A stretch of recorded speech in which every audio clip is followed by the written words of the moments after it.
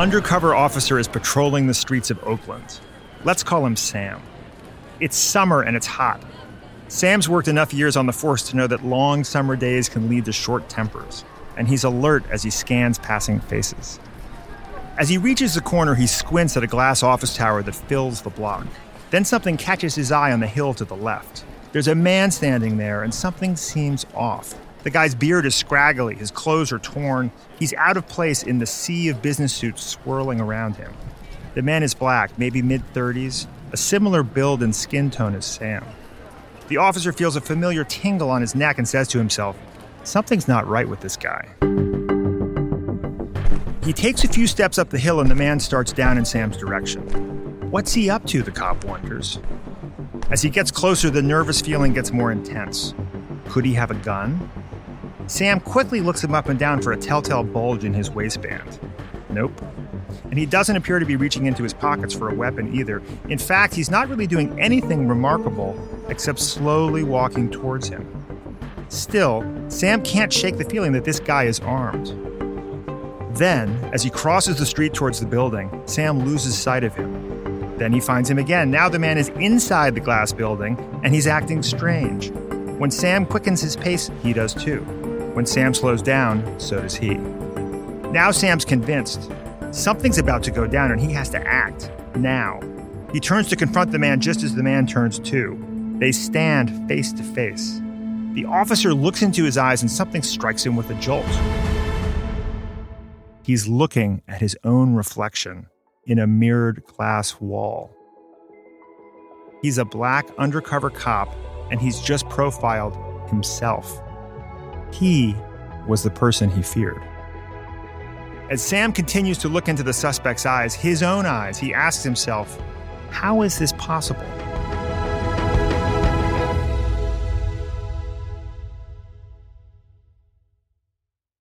The LinkedIn Podcast Network is sponsored by Medtronic. Medtronic is dedicated to the pursuit of life-transforming health tech. From AI to robotics and beyond, we're reinventing what's possible, and we're just getting started. Visit Medtronic.com to learn more. From Wondery, I'm Rufus Griscom, and this is The Next Big Idea. I founded the Next Big Idea Club along with authors Malcolm Gladwell, Susan Cain, Daniel Pink, and Adam Grant to connect people to some of the boldest new thinking shaping our culture and our future. Each week on the podcast, we bring you one idea with the power to change the way you see the world. This week, implicit racial bias, how it shapes our perception, our decisions, and our culture, and what we can do about it.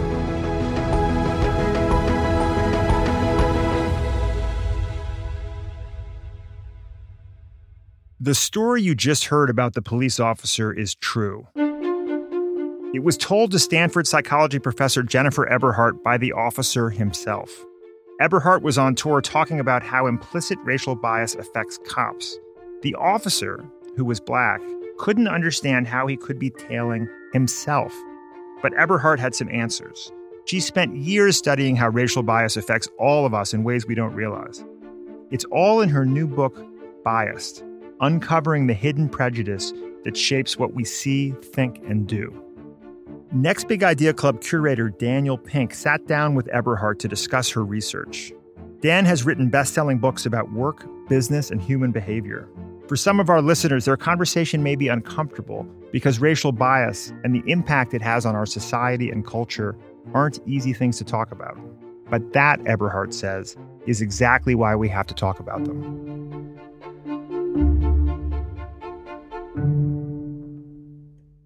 Jennifer, thanks for being with us. I have to say, this book changed me. It was had a monumental effect on me. I was shaken during much of it, and I now see the world differently afterwards. So I'm totally psyched to be talking to you. So let's get some of the basics out of the way here. Bias. Is that bigotry?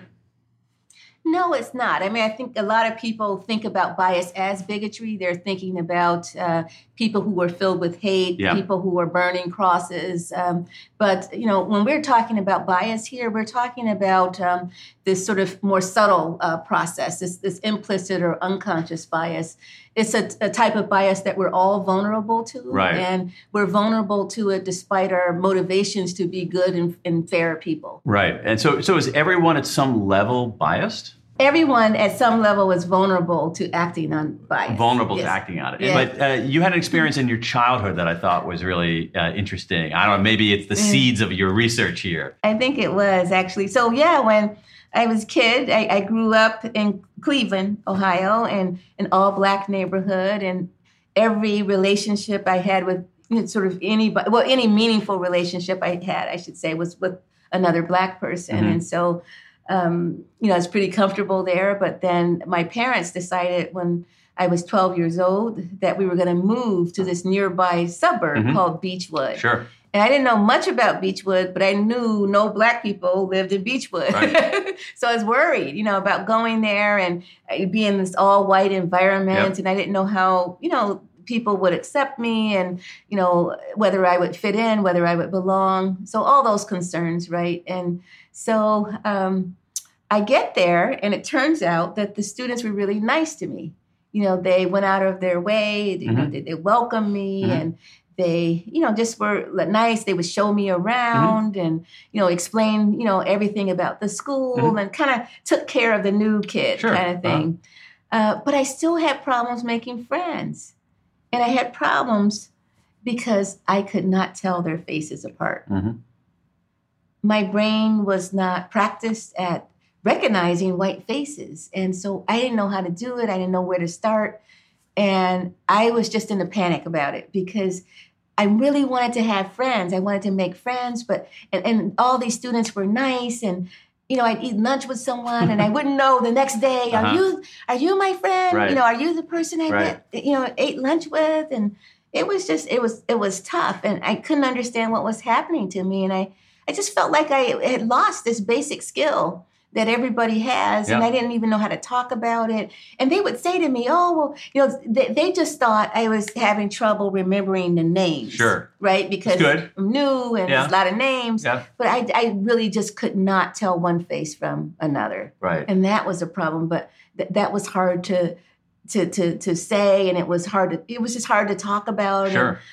And then I was worried that it would be offensive too. Sure. Uh-huh. But I actually it was the truth, and my brain had not caught up to this new experience I was having. Right. 12 years in one environment. Now suddenly you're in a new environment. Right. And then I had to pay attention to things that I just didn't pay attention to before, like eye color. Sure. Yeah, I didn't know what to do. Right. And so it was a real problem, and I didn't know how long it would last. And how long did it last? It lasted, for many months, I would say. And it's funny. I mean, people think about the brain as something, okay, if you see a difference in the brain and how your brain is responding, that means it's fixed and it's there from birth and all of that. But it's just not true. Our brains are malleable, right? Our brains are sort of figuring things out, and it's changing all the time.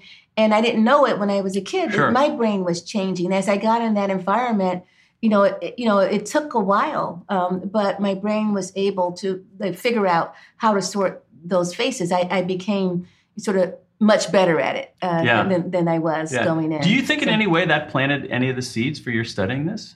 Sure it did. Do you think so? I think so. You didn't say from that, I'm going to devote my life to studying the other race effect. No, I didn't even know there was such a thing. I don't think there was anything. I don't think it was called that. What Daniel's referring to here, the other race effect, is the idea that people are better at recognizing people who look similar to them than members of other races. Scientists have been studying this for nearly 50 years. And it basically explains what Eberhardt experienced at school, that strange kind of blindness that felt too taboo to talk about. Well, researchers actually have found that this begins even at the age of 3 months. Wow. So these are infants who are already showing a preference for faces of their own race as compared to faces of other races. But that comes from experience. It doesn't, and you have research about that. So it's basically, if I'm used to looking at white faces, I have a preference for white faces. That's right. Your brain kind of gets sort of practiced on those faces. It gets tuned to faces, the faces that you're most familiar with, and then the other faces that you're not seeing, you're not going to see them to the same extent, or process them as deeply. Yeah, and certainly for a 3-month-old, there's no animus underneath that. It's just how things are. That's right. Yeah. That's right. Now, this has some interesting implications. One of the things I love about the book is how deftly you've woven in stories about the world, stories about your own life, along with the research. And there's one story that has really stuck with me, which has to do with some crime that took place in the Chinatown section of Oakland. Oh. Tell us about that and what happened there.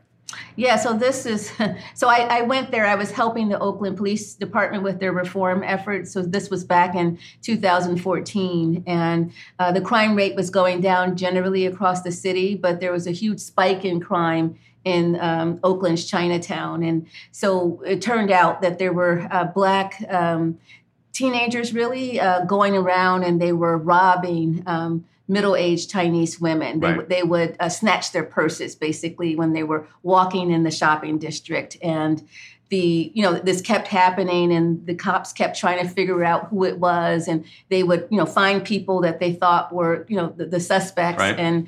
But what happened was the Chinese women could not pick them out of a lineup because all these young African men looked alike to them. That's right. Right. That's right. And again, it's not necessarily animus behind that. It's just our how we see the world. Now, let's get to that for a moment, because you write a little bit about our brains.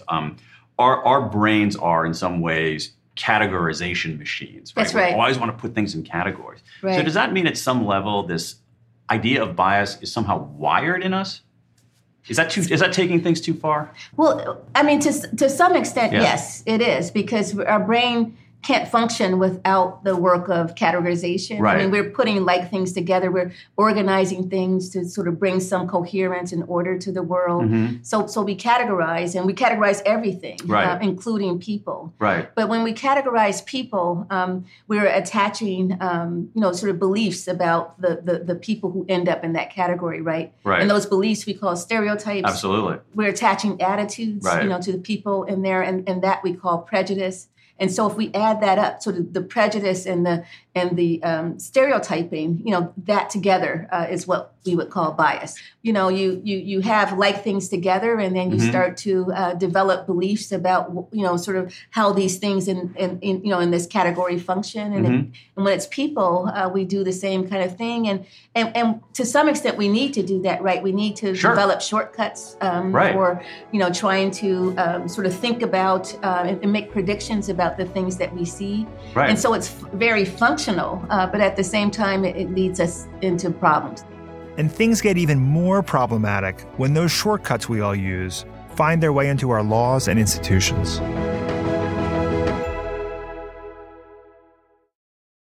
The LinkedIn Podcast Network is sponsored by Medtronic.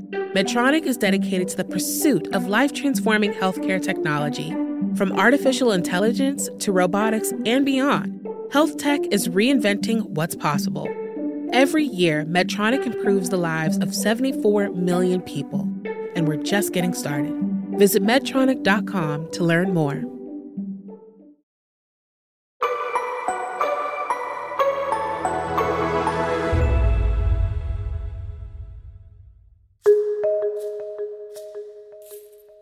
Jennifer Eberhardt's book, Biased, explains how implicit biases become prejudices. They become fixed ideas in our minds, shortcuts or coping mechanisms for dealing with things that are unfamiliar or uncomfortable.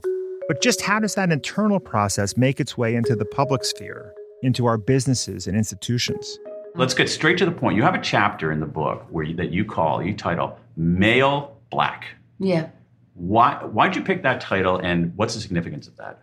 Well, actually, it's a label that police departments use all across the country to identify suspects. You're hearing on the dispatch, the police radio, you hear male black, male black, male black all the time as an officer. Right. And so I was interested in what impact that sort of repetitive pairing of people who are male Black with crime. Exactly. Yeah. How does that influence how they think? How does it influence how the decisions that they make on the street? Absolutely. But what you found was this incredibly tight association between crime and Black. Right. Which has, let's talk about how it developed, but then let's spend a little bit of time talking about the consequences of that. I mean, I think one of the ways in which it's supported is through, crime statistics. Yep. So we hear these statistics all the time, right? That statistics about the odds of African-American men ending up in the criminal justice system at some point in their lifetime. And so sometimes it's 1 in 4, sometimes it's 1 in 3. Right. So huge disparity, racial disparities there in who's incarcerated, huge racial disparities in police officers, who they stop, who they search, who they arrest, who they handcuff, all of those things. And that's all across the country. Right. And so there's this tight association that comes from just the statistics on where people end up. Right. There's also an association that gets amplified through the media. There's also an association that we pick up, even young children can pick up from watching how we respond to each other, how we move through the world. One of the very compelling anecdotes in your book has to do with one of your sons when he was just 5 years old and getting on an airplane. Tell us what happened. Yes, so we were on an airplane, and my son is looking all around. He's really excited, right, to be on the plane with mommy. He's all wide-eyed and taking it all in, and he sees this guy on the plane, and he says, "Hey, that man looks like Daddy." and I look at the man, and he doesn't look anything at all like my husband. Right. And so then I start to look around on the plane, and I realize he was the only Black man on the plane. Mm-hmm. And I thought, okay, I'm going to have a talk with my 5-year-old about how not all Black people look alike. Right. So I'm thinking, okay, I'm going to have this talk, and so I'm kind of get it together in my mind. But before I started talking, I thought, well, children see the world differently from adults, and they haven't been conditioned to sort of see things in a certain way year after year after year. So maybe there's some resemblance there. Maybe there's something there that I'm not seeing. So I decided to give it a shot, and I look at the guy, and I look at his height, and there was nothing there. I looked at his weight, nothing there. Looked at his facial features, no resemblance, right? Skin color, no resemblance. I look at his hair, and he has these long dreadlocks flowing down his back. And my husband shaves his head. And I thought, all right, right, so you're going to get the talk. That's what I'm thinking. Absolutely. So I'm ready to give, my child the talk. Yeah. And before I could say anything, he looks up at me and he says, "I hope he doesn't rob the plane." Oh, boy. And I said, "Why would you say that?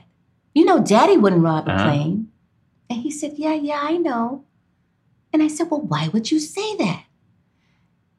And he looks at me with this really sad face. And he says, "I don't know why I said that. I don't know why I was thinking that." So we're living with such severe racial stratification that this Black crime association made its way into the mind of my 5-year-old. And it makes its way into the minds of all of our children, into us. And it's not from watching movies or reading the newspaper. It's from watching us.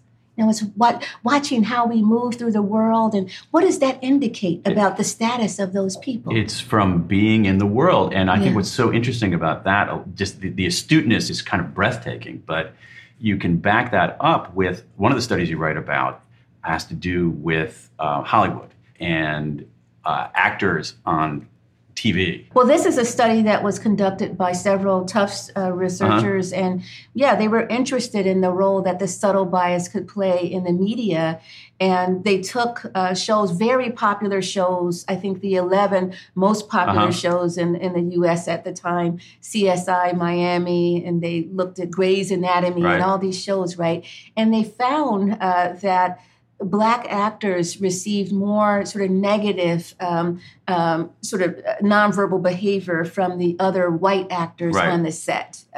So that's what they found. And explain how they did that, because I thought the way that they constructed that was really interesting. Basically, they would splice out the black actor, and they would just look at the surrounding actors. Right. And they were interested in nonverbal behavior, so they were looking at. So they turned the sound down, and they just had people look at their faces. Right. Did they grimace? Right. Was there a frown? Right. Or did they move away? Right. Sort of those kinds of things. They didn't instruct them on what actual behaviors to look at. No, but they just said, right. hey, just sort of tell me, is this positive or negative kind of emotion being directed in that way? And they found just on that, these subtle things, that those who were responding to black actors had more negative nonverbal behavior. Yeah, which is just amazing, because I can't imagine that the actors themselves would have been aware of that. No, I don't think so. Not at all. And I don't know whether the people who are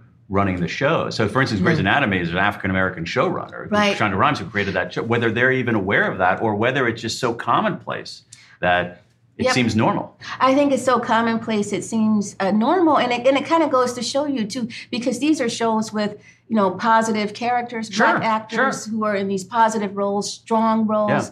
And people always say, well, it's the media. If we have more, positive, black sort of characters on television and movies, everything would be okay. But it goes to show you that it takes more than one thing. And even when you try to move the needle in this direction, there's a current, right, that you hit, and that you can't actually penetrate it always. And so you're trying to prevent this thing that you can end up spreading in these more subtle ways. And that was the thing that I actually found most interesting about that study, that it wasn't just the actors on the set, but the more you watch those shows, the more it was that you would catch the bias of the actors on the show. And so there was a bias contagion. And so bias spreads from the actors on a TV set to the people watching at home, and ultimately into public institutions like the police and the courts. Yeah, so this is research that we did where we took a real data set that existed that was of cases over a 20-year period for people who had committed crimes in Philadelphia who were death eligible. Mm-hmm. And we went through that data set, and we were able to get the photographs of the people in the data set. And what we found was that people who had more stereotypically black physical features or facial features, they were more than twice as likely to ultimately receive a death sentence than those who had less stereotypical features. And this is controlling for the severity of the crime and all of the things you would think to control for. We even control for the defendant's attractiveness. And whatever we control for, we found that there was still... The more stereotypically black you were, the more likely you were to get a harsher penalty, including the death penalty. Exactly. So the stakes can be literally life and death. Eberhardt makes an unsettling point that individual bias, aided by the way the human brain works, spreads and morphs into shared bias, which plays out in big systemic ways. Which means the challenge isn't just to weed out a few racist cops or negative stereotypes on TV. It's to think about our own role, too. Chances are we won't sit on a jury in a death row case. But what about a hiring committee at work? Yeah, so this was research that was first conducted by Diva Pager, and she's a sociologist, and basically she sent people with resumes to apply for positions with potential employers, and either the people she sent, they were black or they were white. They were trained again to behave in the same way. They were about the same age, so again controlling for everything they could except for race, and they also manipulated on the resume whether the person had a criminal record or not. And they found two things. One, as you might guess, that the people with the criminal record were less likely to get a call back from the employer than people who had no, criminal record. Right. They also saw a race effect there. A big race effect. A big race effect. A big race effect where, African Americans were less likely to be called back than white Americans. And that effect was so strong that they found that even African Americans who had a clean record, they were no more likely to get a call back from an employer than a white person who had a criminal record. So let's talk about one interesting example you had has to do with housing. Let's talk about different elements of housing. Sale price of homes, for instance, was kind of shocking to me as well. Yeah, so we did a study where we were interested in the role that race played in the housing market. And, there have been lots of these studies done by sociologists but they're like sort of big correlational studies, kind of showing, homes in this area, are worth, less than homes in this other, that kind of thing. What we wanted to do is to take the same exact home and have it, be a home that's occupied either by a Black family or a white family.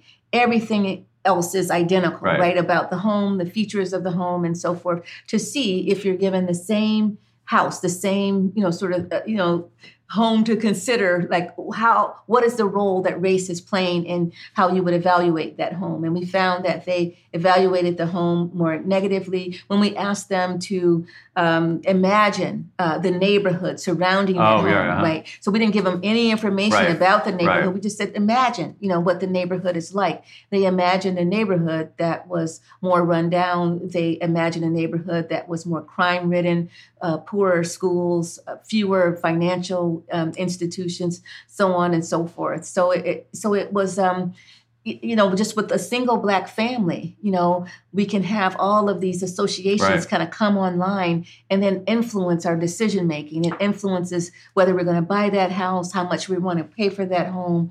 It influences, sort of even how much work needed to be done on the house before you could put it on the market. So simply imagining neighbors who are Black led that home to be worth $22,000 less. But we've seen this before. I mean, it's again, it's a combination of both our nature and the society we live in. It's that there always is this certain view of outgroups. We have in-groups and out-groups, obviously, sturdy finding in all of social science. But every once in a while, the out-groups are characterized as dirty, and we see it now in some of the language in politics now. Those people are disgusting. For immigrants. Exactly. Vermin, or for the whole idea of, we don't want those dirty Jews living around us. And so it's such a pernicious problem. But let's talk about some solutions.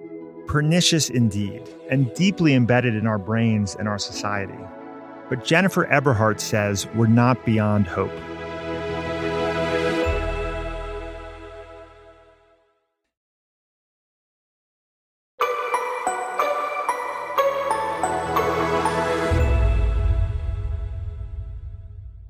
Okay, so implicit bias is deeply rooted in our brains, which means there's not a lot we can do to change it. But Jennifer Eberhardt says we can change the way it affects our decision-making. And the biggest thing we need to do is slow down. Because we know that implicit bias stems in part from this mental categorization process that's intended to help us sort information and make decisions quickly. We talked about this before. These split-second judgments may have helped us survive mortal threats back in the day, but they can cause big problems when it comes to things like race. But if we slow that process down, and if we take some extra effort to reflect on what we're doing or about to do, we can make more rational, less fear-driven decisions. To illustrate, Eberhardt tells Dan Penk about her work with an app called Nextdoor. It's an online platform where people ask their neighbors questions and share advice. They noticed profiling on the platform, where people would look out their window and they would see a Black man. Usually it was a Black man in an otherwise white neighborhood. And they would go, to their computer and start, calling out to all the neighbors, suspicious person in the neighborhood, look out, beware. Sometimes they would call the police. And oftentimes this was, in cases where the person wasn't doing anything, nothing suspicious. It was his social category that was suspicious, that he was a Black man that was suspicious. So they're trying to figure out, well, what do we do? How do we curb this? So one of the founders of Nextdoor, contacted me and other researchers, and also read through the literature to try to figure out how do we curb this, and came to the conclusion, well, what we need to really do is to slow people down. Right? Exactly. We need to slow them down so that they don't just get on it, because they're in a heightened state, right? They want to alert their neighbors right away and they're worried, they're threatening, they want to protect everyone. And so it's one of those situations where, bias can get the best of you and affect how you're making decisions. Right. So, but the issue was with the slowing down is that it was kind of against the main philosophy behind building these tech products. They're all about removing friction. Friction is like tech kryptonite. For a company like Nextdoor, the interface is everything. Their goal is to create an easy, quick user experience. Intentionally adding friction would be a huge gamble for their business. But they did it anyway. They ended up saying, okay, this is an important problem. Right. We're going to have to take the risk, introduce this friction. So now when you hit the crime and safety tab as a neighbor and you try to go shout out to everyone, suspicious black man or whatever it is, you have to slow down. You have to look at a checklist and go through this checklist. There are 3 items on the checklist. Yeah. You're asked, what is it about the person's behavior that makes them suspicious? It can't be black man. It can't be the social category. Right. You're asked to describe the person in detail. Right. It can't be you're saying black man as a description. It has to be detailed so that, you're not sweeping all these people under this broad category and making them all vulnerable, right? And then the third thing was that they defined what racial profiling was. A lot of people didn't know what the definition was. They didn't even know they were engaging in profiling. Right. So just that information was good. And then they said, this is prohibited on the platform. So again, you're setting a norm for what is permissible behavior, right? And they found with this checklist, but first I'll tell you, they have this saying there. So, you've seen these signs. I think in New York, you see them in subways as well as in airports. If you see something, say something. I was thinking about that. We're talking in New York. I live in Washington, D.C. I came up on Amtrak. And Amtrak, they have this, if you see something, say something. If you see something, say something. But you have a better approach to that. Well, they did. Oh, that's yours. So they modified that. So it's, if you see something suspicious, say something specific. And so that's what they were shooting for. And they found just with this checklist, slowing people down, adding the friction, they were able to curb profiling by over 75% on the platform. That's really extraordinary. And again, what? So how would this checklist system work in more high-stakes situations? Can we really expect police officers, for example, to stop what they're doing and go through a list of questions when they see something they read as a threat? Eberhardt says, yeah, we can. She's built and implemented a checklist system for the Oakland Police Department, which had a particularly heavy history of problems related to racial bias. The checklist targeted their foot pursuit policy, which was basically just chase the suspects. The original policy, they would chase people even when they lost sight of the person, even when the person went into an enclosed space where they couldn't be seen and so forth. And that was leading to a lot of problems and people getting hurt and so forth. Including police officers themselves. Yes, including the police officers. So what they did was they changed the policy. So they would, if they lost sight of the person, if the person went into some sort of enclosed space, they were not allowed to follow them into it anymore. They were told to slow down. They were told to step back. They were told to call for backup and so forth. And so again, slowing down. So they found that with that simple change, they used to have 8 to 9 officer-involved shootings a year. Now they have had 8 officer-involved shootings in the last 5 years with that change in policy. Right. And then you mentioned officer safety as well. So officers used to get hurt going into these situations, and the injuries shot down by 75%. So small changes. That also, by the way, protects officers from bias, right? Because if you're in a situation, you can't see the person, it's dark, you're in an enclosed space, you don't know what's going to happen. You have to, make a decision really quickly. And you're fearful, you're threatened, all of this.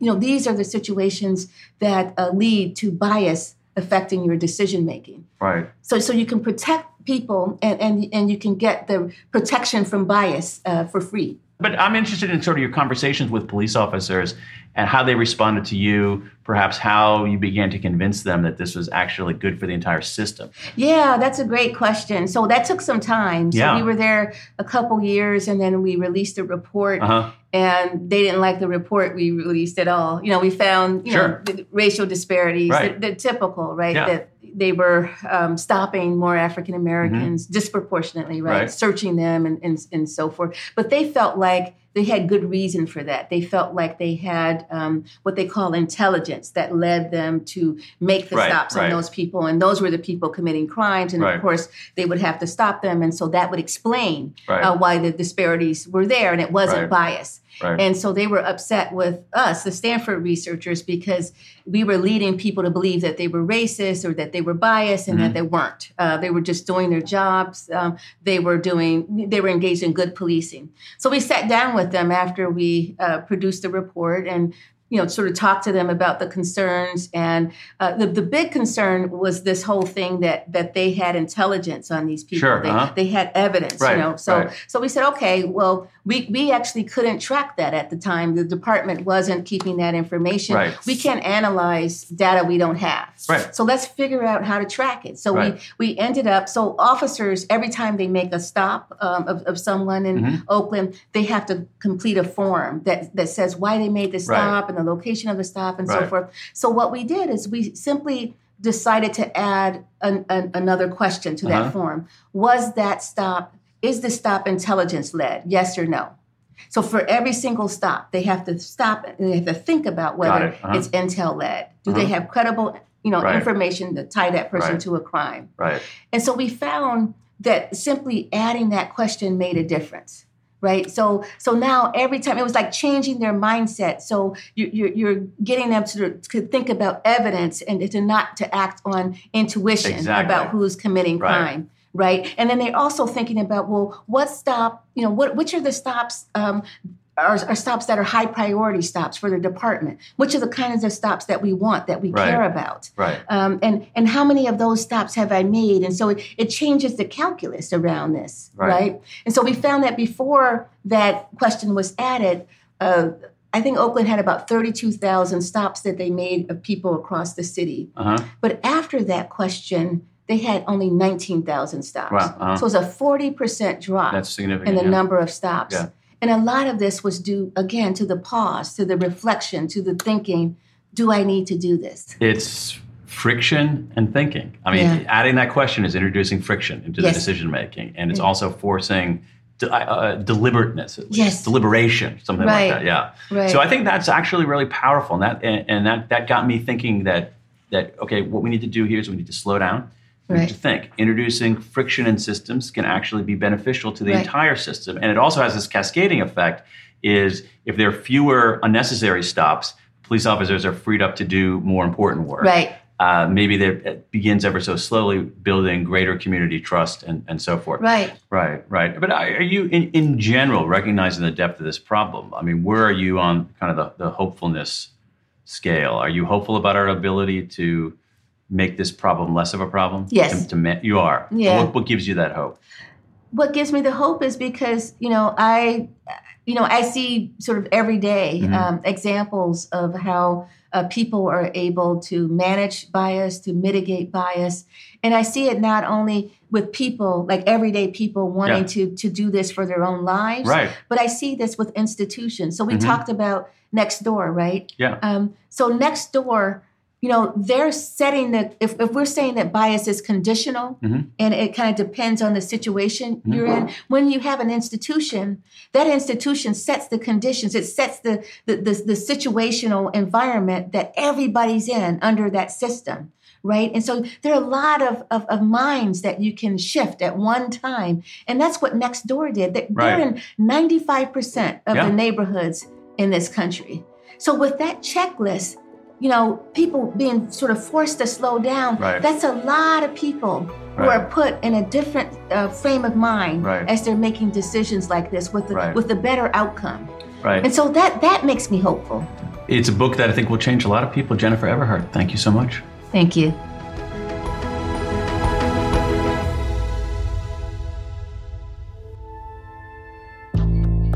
If you have thoughts about Biased or other books in our series, we'd love you to join the conversation at nextbigideaclub.com. You can subscribe to the club and the podcast and get a free copy of Malcolm Gladwell's latest book, Talking to Strangers. Podcast listeners get an additional 10% off with promo code PODCAST.